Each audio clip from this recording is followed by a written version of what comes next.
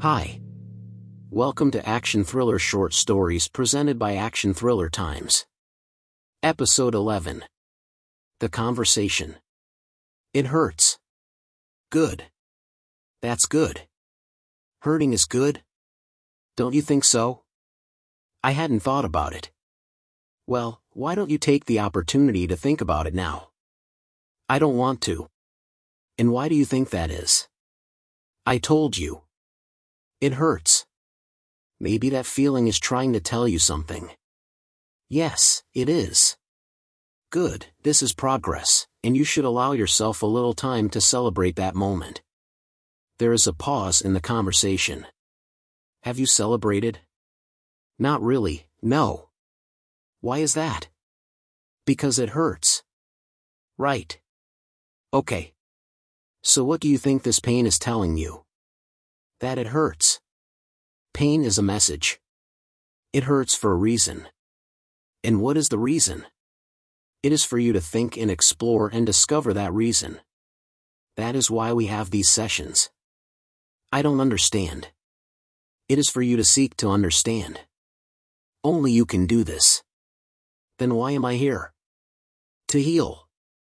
Then why does it hurt? This is not the first conversation of this nature, and it is unlikely to be the last. This is a loop. The hope is that one day there will be a breakthrough and the loop will be broken. You lied to me, sad brown eyes telegraph the pain of the betrayal across the dining table. The accusation is met with a dismissive shrug. Janet studies her grandchild. She doesn't know what she is looking for, but she hopes that she will know it when she sees it. She is oblivious to the sorry fact that she is looking for hope itself and that she is fighting the reality of the situation. That it is all but hopeless. Why did you lie?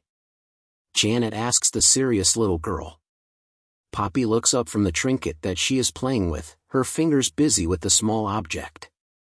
Janet allows her this, even though she is occasionally gouging the wood of the table with the metal object. It is better than her gouging the skin on her fingers and hands.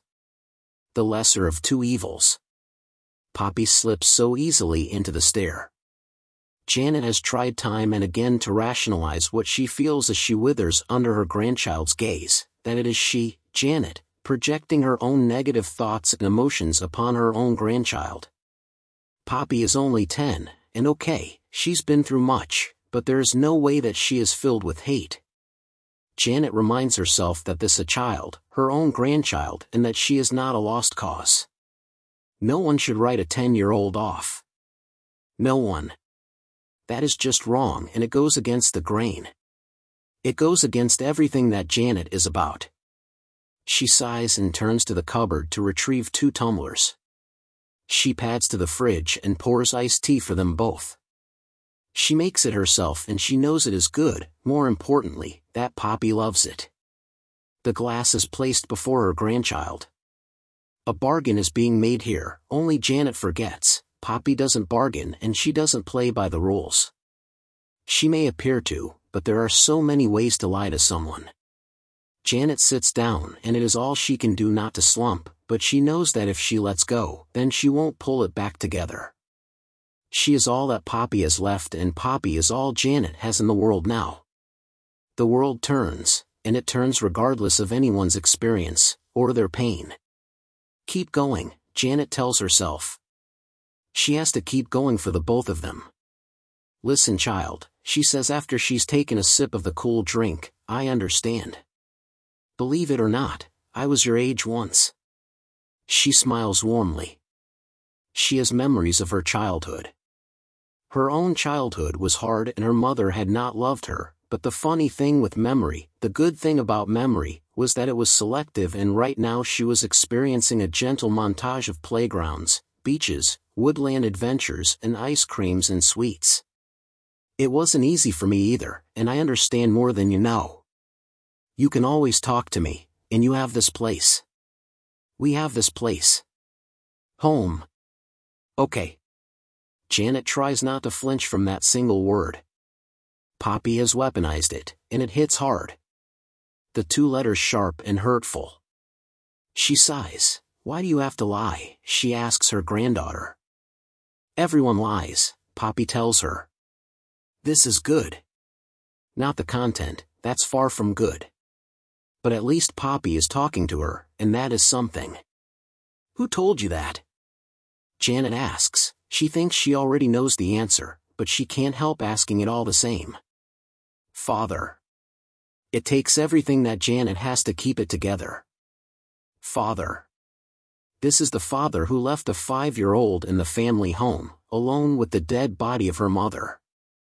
Janet stifles a sob. Even after 5 years, the suicide of her only child cuts deep. Of her husband, there has never been any sign. Except he is here, and of late, Janet has begun to realize that he has always been here. He is ever present in the solemn little child in front of her.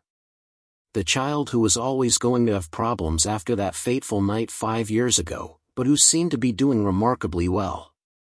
Children are resilient, that was something Janet had told herself again and again, and as she repeated this mantra she wished for at least some of that resilience.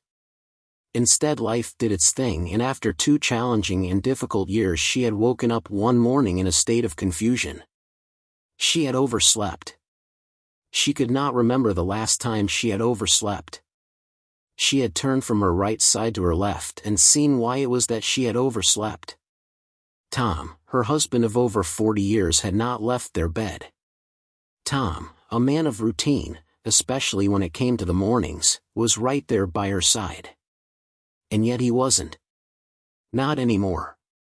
Even the dog knew. Terry the bull terrier, the dog that barked a greeting from downstairs as he heard his master plod to the bathroom, on this day remained silent. He knew there was no point in barking that greeting because his master would not hear it. He would not hear it ever again. It shamed Janet to think it, but life in their home had gotten easier after Tom's eternal lie-in. Tom had not been a fan of Poppy. That was not to say that he did not dote on his granddaughter. It was Tom who was the source of the energy in the household. It was he who took Poppy on walks with Terry and varied those long walks so she could explore and lose herself in the countryside. He found local events, goodness knew how, he just seemed to have a nose for them, and off they would go to see vintage tractors, or sheep shearing, or pie-making contests. All manner of quirky and different mini-escapes that were what an enriched childhood was all about. They argued though. Tom saw something in the little girl, and it was something that left him uncomfortable at first, and in the end he didn't like it. He didn't like it so much that it made him ill. He started telling Janet that Poppy would be the death of him. What a thing to say. But now Janet was feeling that same pressure. Only it wasn't pressure. It was the opposite of pressure. Her days were filled with emotion and she was constantly tired. Her energy levels were at an all-time low and there was no prospect of a return to something like normality. She'd had her low points before, and in the midst of them she had worried that she might not make it out the other side, but she had known that there was another side and that she would be on another peak soon enough. Life was a series of peaks and troughs, or it had been. Now it was just one big trough, and Janet didn't know how to get out of it. Something was dragging her down and holding her there. Something was sucking the energy out of her, and that energy was the best part of her. Having no energy was bad enough, but to be left with a darkness inside her and nothing to counteract it? Her worry was turning into fear. Janet looked across the table and tried to remember the little girl that Poppy had been, tried to remind herself that this was still a little girl. She was greeted with a cold, hard stare and she replayed some of what Tom had said. She's angry, Janet. Constantly angry. You can't get through to an angry person, not ever. She's lying to us and she's manipulating us and I just can't get through to her. I think she's... No. Janet stops that inner dialogue. One thing Tom had always said was that they would not allow Poppy to be labeled. Her school had tried several times, but they had looked at the suggested label and it just didn't fit. Besides, with a little time and effort, they had managed to help Poppy so that she did not exhibit the behaviors that had led to a teacher thinking Poppy was a this, that or the other. When it came down to it, Poppy was good at doing what was needed to be done in order to present to the world in an acceptable way. Exactly. Tom's voice again, but Janet silenced it. Your father is not here, Poppy love, Janet tells her grandchild. No, but he taught me all about people, she says to her granny, that they are all liars and out for what they can get. That I am not to trust anyone but him. Janet frowns, this is progress of sorts. Poppy is opening up, but Janet does not know what to do with this. But your father is not here, Poppy, it's just you and me now. Poppy intensifies that stare. What? What is it? Janet asks her, wilting in the intensity of that stare. Mother said that, Poppy tells her. What? Janet gasped. Poppy just stares at her and says nothing more. You don't know what you are saying, Janet stammers. Poppy stares at her and wonders at that reaction. People are strange. They lie and deceive and then they get hurt and angry. Her father has taught her well though. He's taught her very well. People are wrong. They are not to be trusted. Only father is to be trusted. He had told her it was all a game. That she had to lie in order to survive, but if she went further with the lies and played the game it was better that way. Granny has been fun. Poppy has gone to town with Granny. Granddad had been more difficult and she was glad when he was out of the picture. Poppy is beginning to understand more and more about the game. Right now, what she understands is that when Granny said it was just the two of them, what she meant was that Poppy was stuck with Granny, but that suited her fine because that also meant that Granny was stuck with Poppy, and what Poppy knew about Granny was that she was one of the biggest liars she had ever met, only she lied to herself. Poppy saw the way Granny looked at her, like she was something else, like she was one of the other girls from school, but Poppy wasn't. Poppy is special. Father taught her that.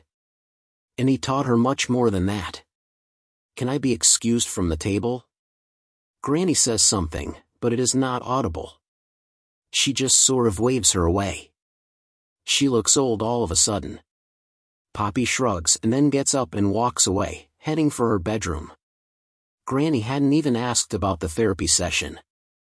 Poppy enjoyed the therapy, it was a chance to practice and get better at saying what needed to be said. Not that she needed to worry about that in Granny's house. Not now. She's won a victory of sorts and now it is about pushing her advantage. She can see that now, and she'll enjoy herself. Confusing the old woman will be fun. Seeing her frowning and worried. Telling her up is down and that she has imagined Poppy saying whatever she thought she'd said. Somehow it was too easy. Once in her bedroom, Poppy props the wooden reading chair under the doorknob. She'd seen this in a film once and taken to doing this prior to going to her secret place and taking the letters out. The letters were more instructions than anything else. These instructions were a gift from her father. She doesn't need them, not anymore. So adept is she at weaving words to create a fabrication that she has long ago lost sight of what is real and what is imagined. That doesn't matter because the outside world, the thing people call reality, that is her playground and that is where she plays the game.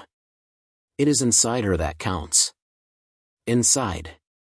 And she has a fortress that is heavily protected. Lies, deceit, denial, distortion, evasion, fiction, misrepresentation, guile and animal cunning are her weapons. Her pain is what really counts though. That pain is the source of her power and from that she can summon her hate-filled anger at will. Pain was her father's greatest gift to her and that pain had required a sacrifice.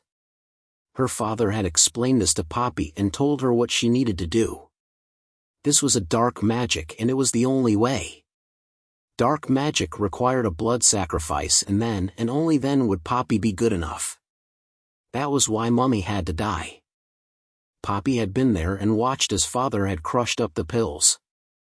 He had explained the plan, but Poppy already knew how it would work. She had seen it all in her head and it was really her plan. Her father was doing exactly what she wanted him to do and that was when she saw that she could not be around him any longer. two of their kind could not coexist successfully. They were meant to be hidden in plain sight in the midst of people. It was she who had alerted her father to the existence of the letter Mummy had drafted. The letter was a goodbye to father, but it was worded in such a way that, in the right, carefully crafted circumstances, it read like a farewell to the world. Poppy had feigned innocence and handed the letter to father. As expected, father saw the opportunity it presented and he acted swiftly. Poppy played her part, and when required she had cried and displayed her pain at what her father was doing. "It's for your own good," father told her, "you need the pain. Pain is power and you need that power to protect you from all the people." Mummy had become drowsy and father had plied her with more and more wine containing the dissolved pills, but only after he had guided her to her bed. The empty pill bottles and the letter were placed by her side and they both watched her lose consciousness, and then she died. A gentle sigh, and then she didn't inhale another breath. Going for a walk was Poppy's idea. Poppy liked walks. It was all that she could do to contain herself and her excitement. The excitement she used when the moment came. She had run on ahead, and now she was crouching over a newly discovered wonder. "Father! Father!" she called excitedly.